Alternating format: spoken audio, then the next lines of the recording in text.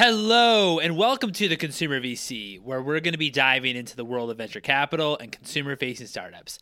I'm your host, Mike Gelb, and over a series of interviews, we're going to learn about how early-stage B2C startups raise money and look into the inner workings of venture capital. If you enjoy this podcast, I would really appreciate it if you would rate, review, and subscribe on your favorite podcast app. And for all episodes, you can go to theconsumervc.com. Our guest today is Rick Heitzmann, founder and partner of FirstMark Capital, and focuses on consumer and enterprise investments in media, advertising technology, gaming, mobile, and data services. Rick has led investments in market leaders such as StubHub, which was acquired by eBay, Riot Games, which was acquired by Tencent, Pinterest, Airbnb, and many, many more. It's really quite remarkable.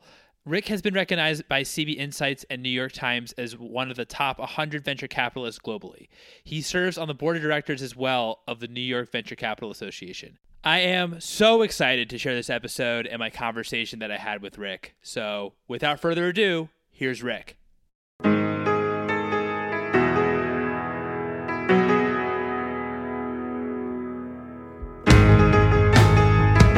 Rick, thank you so much for coming on. How are you doing today? I'm doing great. Thanks for having me on. I appreciate the opportunity. Thank you. So Rick, what attracted you to work in venture capital and early stage investing in high tech? Yeah, so I started off my career as an investment banker, and in the 90s, as I was there and I was working in distressed buyouts and investment banking, kind of the internet arrived on the scene, and in my mind, it kind of changed everything. And it was completely new and exciting, and you saw all these paths of growth, and you saw, value being created and businesses being disrupted, and it was clearly the new thing, and I wanted to be involved. And it was a great path in, and I've been a venture capitalist, I've been an entrepreneur, and everything around it's been fantastic. That's awesome. And of course, you've had quite a lot of wins along the way. Congratulations to that. I'm sure that you've heard thousands upon thousands of pitches. And in the early stage, when there's really not that much data to go on, what are some qualities in a founder that you look for? In a founder, I like someone who has deep domain knowledge. So someone who has really thought about the problem and why what they're doing, although seeming crazy to most people, makes a tremendous amount of sense to them and to me. And so what makes investing in consumer startups difficult, or I would presume in some ways more difficult than enterprise, or what are some of the differences? I think that there's a big difference between consumer and enterprise, especially at the earliest stages. That enterprise, especially SaaS applications and FirstMark, we've done a lot of them in a lot of big companies, and they tend to be more tactical, and there tends to be more of a playbook of customer acquisition, product development, and the way that they mature through the market. Whereas consumer companies, tend to have a lower success rate, but they also tend to be bigger successes. And if you think about networked business models and consumers building on each other, that can happen very quickly. So if you think about it, from a gaming perspective and things like Riot Games, where there was a social and viral effect, which just made the whole company blow up and become a very big company very quickly. And even the network effects you would see at marketplaces like StubHub and Airbnb have shown that, although the original idea may be seeming crazy, if it works, it could be a very, very large company. That makes a lot of sense. So apart from your incredible track record, what do you believe, first and foremost, is FirstMark Capital's competitive advantage compared to other investment firms? So I think there's probably three things. I think most relationships between VC funds and companies actually start with the relationship with the partner and the founder. And, do you have a founder who you believe sees the world, or at least their part of the world, in a very similar way to you? And do they share the same ethos of the grit, determination, and vision it takes to get from here to there? And I think that's something that, you can't, it's really more of a fit thing than why someone's better than anyone else. The second piece would be, how do you leverage successes you've had in the past to help a company look around the corner? So if you think about areas like marketplaces, and we've invested in Upwork and Pinterest and Airbnb and StubHub, what have we learned about scaling multi-billion-dollar businesses in that sector, which may be obvious or non-obvious to the entrepreneur, but also be able to help them and save them time and speed them to market. I also think that, as we think about, what is success in bringing a successful venture capital partner and firm into a company, a lot of these companies, when they're starting out, have no credibility. So, they haven't really done much yet. And, our secret, or I guess what we think is special about us, especially in the New York area, is the credibility we could lend, the relationships we could build to make that company seem like a much bigger player. And that helps a lot in attracting capital, attracting top talent, and being able to do sales or business development relationships that a company of their size would have no right doing. I would probably also say the third thing that makes us, highly competitive in the market, and we rarely ever lose a deal we want to do, would be we have a platform team. And we were early in investing in our platform, and our platform has really been able to kind of make us bionic. And everybody has the opportunity to have a partner in the room, have someone join the board, and there's more than one firm that has a tremendous amount of success. And we often compete against the best firms that have great track records also. But not only do you have a partner in the room, but you have a whole infrastructure that can help founders scale the business. So we focus on business development and corporate relationships, talent, and we think that besides financial capital, which is necessary, the most important attribute we could bring is human capital, and being able to bring that to bear, as well as being able to build a community and a network for our entrepreneurs for both support as well as knowledge. Do you mind describing in maybe a little bit of detail the actual FirstMark platform? I saw that you guys put over like 100 events on each year, which is just amazing. Can you talk to me a little bit about the types of events you guys put on? Sure. So we have a range of events. There are over 100 events. There's kind of all sizes and shapes and flavors of events. So we have private events. So we have things like our CEO Summit. I think this is going to be our 12th year of doing a CEO Summit. And that's helping our CEOs both network with each other, as they're often people who are struggling with the same issues. And then we also we're at a point where we have experienced entrepreneurs, people like Toby, who's the founder CEO of Shopify, has scaled a business to tens of billions of dollars of value, and kind of what he learned along the way and his ability to give back to the FirstMark community. Then we also, and a series of kind of private events like that. We're running it's our 13th marketing summit this coming Wednesday, where it's not only how to market if you're a FirstMark company, whether it be consumer or enterprise, but also bringing together CMOs of some of the largest businesses in the world, so they can learn from us and we can learn from them, and we consider that a semi-private event. And then we also run 4 of the biggest technology meetups in the world, and we have about those 4 conferences we put on 10 times a year. And they're probably 4 or 5 hour conferences, and they deal with what we think are some of the biggest trends that we're seeing in the marketplace. So we have data driven, which is all trends around data and using data to make decisions, including machine learning and artificial intelligence. That's here based in New York. It's the biggest meetup of its kind in the world, and it's recently picked up an arm in California as well as in Europe. We have design-driven, which is the intersection of tech and design. It's the biggest meetup of its kind in the world. Code-driven, which is the biggest software developer meetup on the East Coast. And hardwired, which is anything that on frontier technology that uses software as a brain. And so those are public, and we have over 50,000 members of those communities that we could use as kind of a gathering post around particular interests, especially in the New York community. So when things go bad, which they always do at one stage when you, as a company, is growing, what makes a good venture capital partner? Because it seems like the thing to say that from VCs is that we're founder friendly. What does that truly mean to you? So we rarely use the term founder friendly because it implies just saying yes to everything in our mind. And I think a lot of people have taken that to founder friendly to just saying yes to everything. Our version of being founder friendly is helping our founders be as good as they can be and build the best company they could build. So that's a different version. And so it means disagreeing at times. It means pushing people on their thought process and their logic. It means pushing folks to think deeply about how they configure their team and the people they need to add to their team.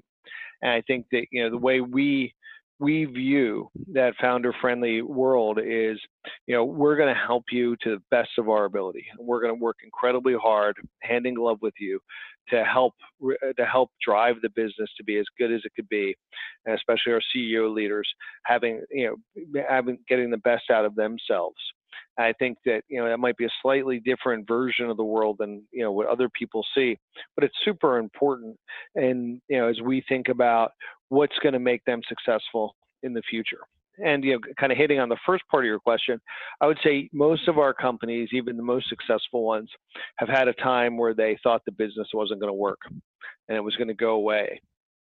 And at that point, it's kind of being a foil where we could say, hey, it's not that this maybe we ran an experiment that didn't work, or maybe there was a issue that was either in or out of our control, which wound up being incredibly bad.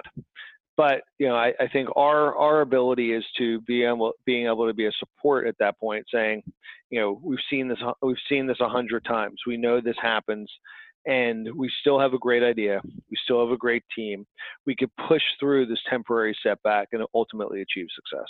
And of course, this is obviously a long-term partnership. It's one that's expected to last for 7 to 10 years. How should founders do their own due diligence on VCs? Yeah, it's actually fairly straightforward.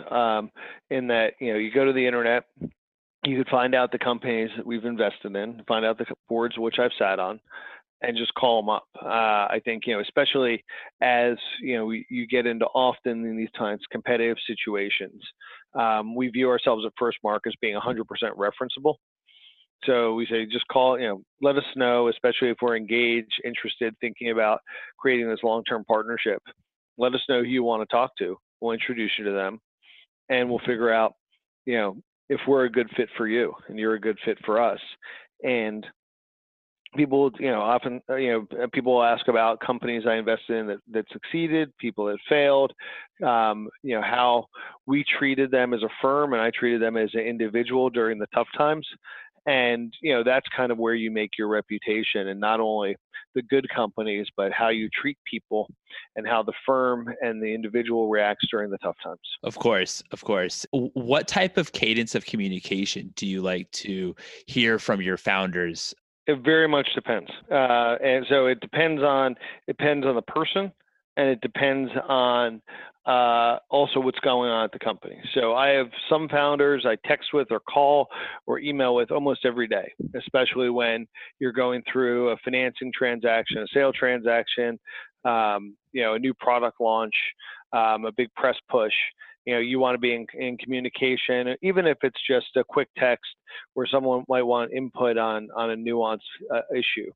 Other times that are slower, or founders who are, who might be going through a tactical path, or might be, a slower part of the company's development.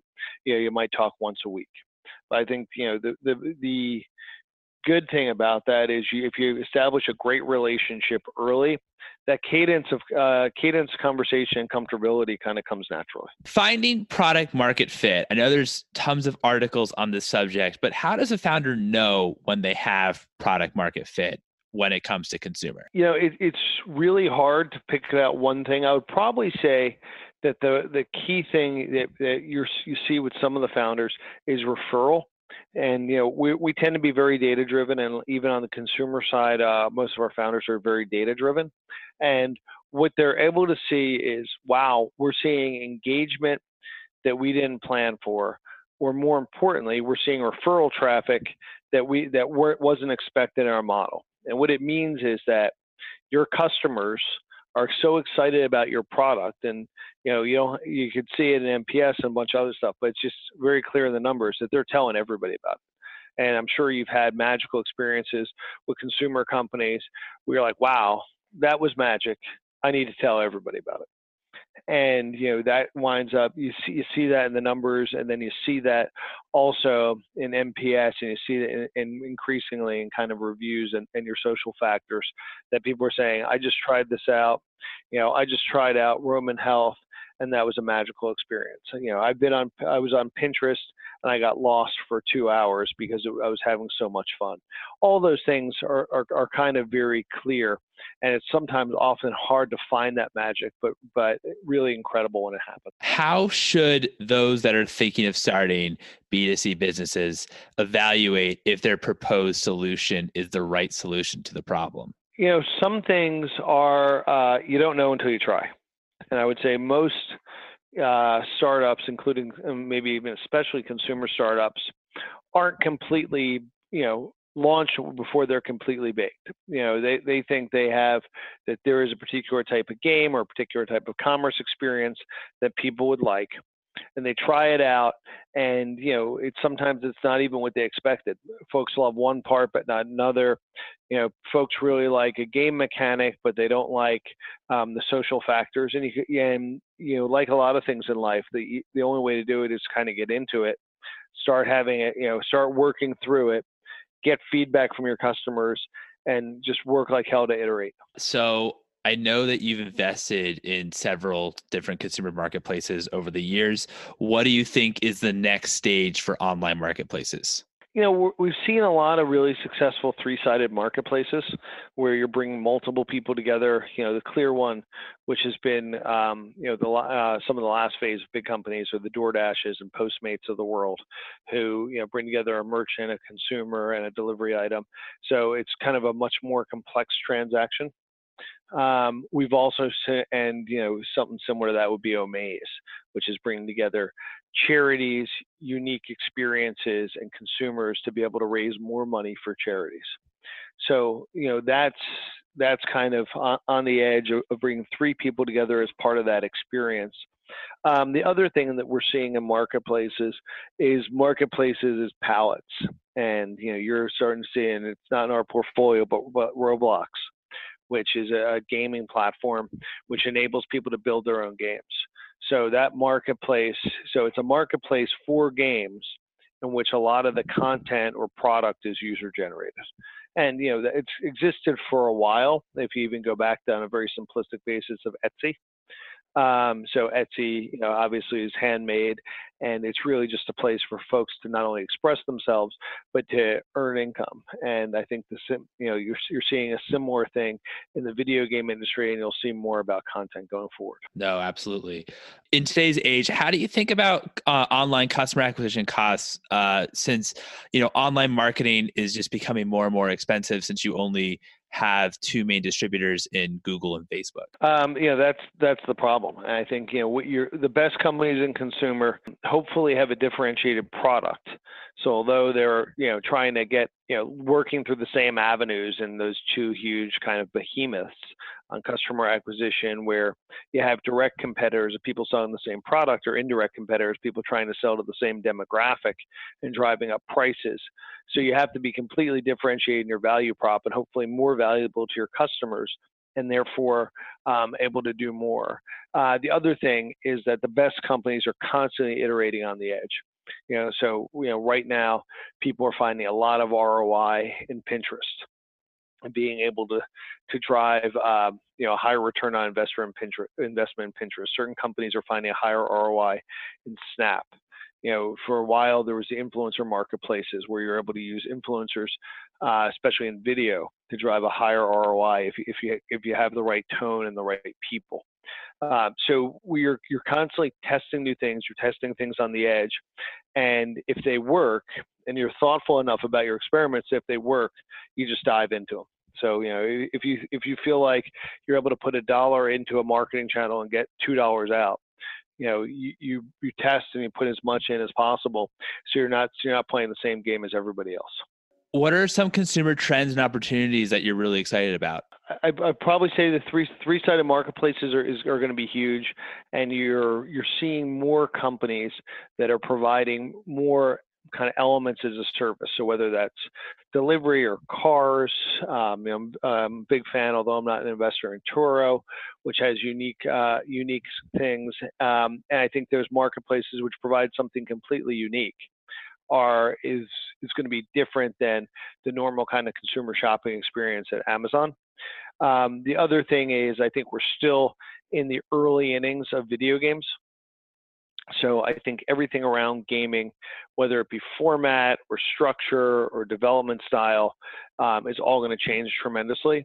I would probably say because I like to do things in threes, a third mega trend we'd say is the consumers taking more control over healthcare.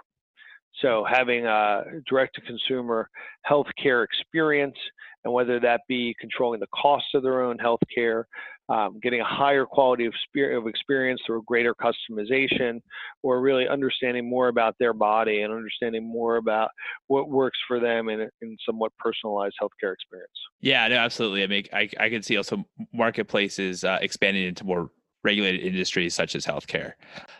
So what is something that you would change when it came to venture capital? Probably think that if there was more curation on the social side of venture capital, I think that oftentimes, the lack of verification, founders read something on Twitter and take that as gospel. Whereas I think that there might be more nuance and can be expressed in 140 characters, or maybe the person providing the advice is providing bad advice. So, oftentimes when I talk to founders, especially ones kind of outside of our portfolio that I'm just helping and just helping along in their entrepreneurial journey, they've globbed on to an idea which is not a very good idea, and it's not a sustainable idea, but they've read it on Twitter, or they've heard it from someone who heard it from someone, and therefore they have a hard time letting that go. What's your advice for founders that maybe live in secondary or tertiary markets? We do a lot of things in secondary and tertiary markets. We're not afraid of different markets. We've done things in Columbus and Philadelphia and Baltimore, and I was Shopify's in Ottawa, and we've done things in Montreal and Toronto. And so we think that there's entrepreneurship everywhere. And we think the democratization of tools will make it easier for people to build companies in those places. And they're easier to either build distributed teams or have people who want to live in kind of non-traditional venture cities. So we think those markets are great, and we're going to continue to invest heavily in them. I think the other thing that you have to think about when you're in those cities is you're still competing for venture dollars. You're still competing for human capital with everybody, in San Francisco and New York and LA and London. Can you tell a differentiated story? Because if you have great people and you're able to tell a differentiated story, I think the capital will find you. And you might need to be a little bit more prepared to do that than if you're able to, walk south of Market in San Francisco and see 100 different venture capitalists. But it's the world's more open to those cities than ever before. I guess that leads me into my next question. I heard one venture capitalist say that he said it doesn't matter as a venture capitalist where you actually live, considering all of the amazing communication that's out there. You're still able to invest all over the world. How do you think about actual like hubs and startup ecosystems with the ability to also communicate worldwide? I think that it's important to be able to be present for your companies, and whether that's being available to have a coffee if a founder's struggling through a difficult time, whether you're available to interview somebody in a key position. So being physically present matters a lot. And it's not only being physically present at board meetings, but being physically present when you're needed, which often isn't on a set cadence. So I think it's harder than you'd guess to live or work somewhere else. At the same time, I do think the tools are getting better.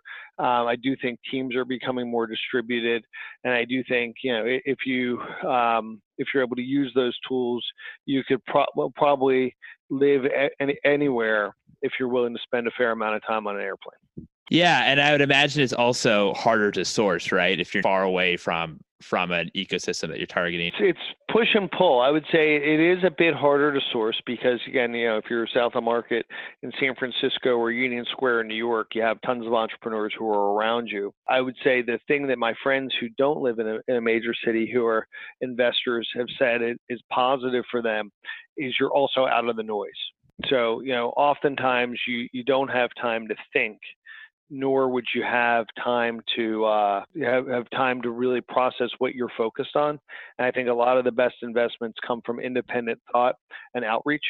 And a lot of my best investments have not walked in the door, but we've reached out to them because you're interested in a particular segment or a particular trend. And maybe if you're out of market, you're not, you're out of the noise. It gives you more thoughtful time to think about what the companies you want to invest in instead of, what's coming through the door tomorrow. Yeah, that actually makes a lot of sense. Deep thought is very, very important when it comes to obviously assessing markets and opportunities. What's one book that has impacted you personally and one that has impacted you professionally? Impacted me personally is probably why we sleep. So it's just a new book about how and why we sleep, and you unlock the power of sleep and dreams. So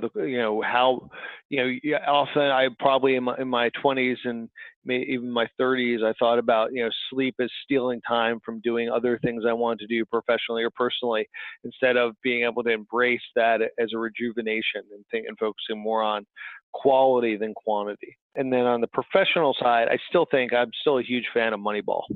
And being able to think about the world differently, and being able to say, given constraints you may have, and what the constraints that Billy Beane might have had in Oakland as opposed to a major market, and how he thought about how he spent his time and money and effort, and to create new ways to look at the world, even though they might be completely orthogonal to conventional wisdom. And I just think that's a great lesson in business and in life. Absolutely. No, absolutely. I thought Moneyball was amazing. So, what is your most recent consumer investment, and why did you invest, and why are you excited about it? I would say my most recent consumer investment that's announced. So I don't want to steal anyone's thunder or my own thunder, but I would say Perch Homes, which is it's a marketplace for home ownership, and what they actually are able to do maybe differently than the iBuyer market like Opendoor or traditional home brokers is they actually give you the ability to both buy and sell. So most people, historically, since the beginning of time, were treated as those were two separate transactions.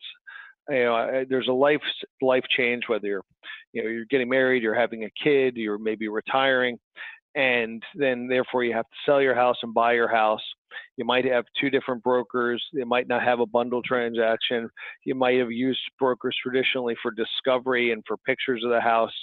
Now the whole discovery process, obviously, through the Perches and Zillows of the world, make it easier to find what houses are for sale, how much they cost, what do they look like, and your broker should be able to provide you that next level of service of managing the transaction in a digital way, and both buying and selling your house. So usually there's an aspirational need or a want to buy a new house, and then selling your old house is kind of part of the transaction. And it's something that also needs to be managed actively. And Perch is able to manage both those in a completely digital process at a substantially cheaper price. So it's a great serial entrepreneur here in New York, Court Cunningham, and he's built a great team, and we're super excited about it. That sounds really cool. What's one company that you had the opportunity to invest in, didn't, and in retrospect, wish you did? There's a lot. I've been doing this for a long time, so I've made a lot of mistakes. There was a long time ago, I was talking to a guy at a board meeting, and he was telling me about a new search engine that was just a better search engine than the Lycos, the Dogpiles, the AltaVistas of the world, in around 2000. And I asked about the team, and they said, well, it's two kids who just dropped out of school. I asked about the revenue, and they said, there's basically no revenue. And I asked about the price, and they said the price was super high. And I thought, does the world really need another search engine brought to you by, two entrepreneurs with no experience that has no revenue at a high price? And I think this was probably 2000, 2001, and it was the Series B of Google. So I think that one I'll remember probably for a long time. Yeah, but I mean, still seeing your track record is still quite unbelievable. So what's one piece of advice that you have for founders that are either looking or currently are building consumer companies? I think you have to think about doing things that are different. Maybe one of the traps that people get caught into is not being innovative enough. And you see people who are who are providing something similar to either another startup or even a large incumbent that haven't innovated. So I'm going to do something that Amazon does, but it'll be subscription as opposed to non-subscription, and therefore it's not different enough that either the incumbents or other startups can't compete with you, and also it's also not different enough that you're having multiple levels of innovation that provides you a big enough lead that can build a big enough company. So thinking about why are you materially different and why is that a sustainable differentiation is the key thing. It's a really hard thing to do because you don't want to be too far out there and have people think you're crazy. But on the other hand, you really like to look for people who you think are crazy or think are doing something completely different. Now, in terms of being different enough and, developing your moat or your, competitive advantage, what do you believe are some maybe elements or things that people might think are a competitive advantage, but really you don't think they actually are? I would probably say large amounts. And obviously this is telling of the times and where we are today. I would say large amounts of bad revenue. So if folks can grow, but they're not making any money on their customers, it's a false signal and it's a vanity metric, as opposed to do you have real business model revenue? Is that real business model revenue? Having economics that everybody's winning, and you could even look at some of the ride sharing companies that they're able to drive a lot of revenue, but everybody's not really all that happy in the transaction. The regulators aren't happy. The drivers don't feel like they're getting paid enough. The platforms themselves don't have a sustainable business model at this level of revenue and those unit economics. And even the customers are saying, hey, if you raise prices anymore, I'll look at alternatives or just take the subway. So, you could grow very fast if your economics don't work or the value proposition doesn't work. But you have to be creating enough value in your business that all players in that ecosystem are able to capture enough value to make it worthwhile to them. Or your business is going to change over time. It might not be as big as you thought, or it might be more different than you might have guessed. Right. No, I think you've raised an excellent point. When do you think a founder should focus on the sustainability and profitability of the business model versus purely growth? Well, I think you have to get in business, and oftentimes you have to do things that are not business model or not sustainable just to get in business and start learning, right? I mean, it was the Obama O's at Airbnb where you're kind of selling cereal to pay for places to be able to just start getting in business of renting out rooms at the Democratic National Convention. So that's hey, you're doing something that's not sustainable, but you have to be learning enough to be able to say, I'm doing this, or you have to be aware enough that I'm doing this non-sustainable thing to get to the sustainable thing. I'm selling cereal today because I believe if I have a marketplace for houses and places to stay on Airbnb, that's my sustainable business model. This is just a way to jumpstart everything. And so that's kind of the key thing that people have to think through. And it's okay to do non-sustainable things, but it's a means to an end and not an end in itself. That makes a lot of sense. Well, Rick, thank you so much for your time. I really appreciate it. No problem. It was wonderful having me on, and I'm happy to do it again sometime. And there you have it. It was such a pleasure having Rick on the podcast. And Rick, thanks so much again for taking the time. I really hope you enjoyed that as much as I did. If you want to keep up to date with Rick, you can follow him on Twitter at Rick Heitzmann. It will also be in the show notes. If you enjoyed the episode, which Since you're still listening, I hope you have, we would love it if you would rate, review, and subscribe on your favorite podcast app. For all episodes, check out theconsumervc.com. And if you want to follow along behind the scenes, you can follow me on Twitter at Mike Gelb and at ConsumerVC. All episodes moving forward will be released on Mondays and Thursdays each week. Thanks again for listening, folks, and until next time.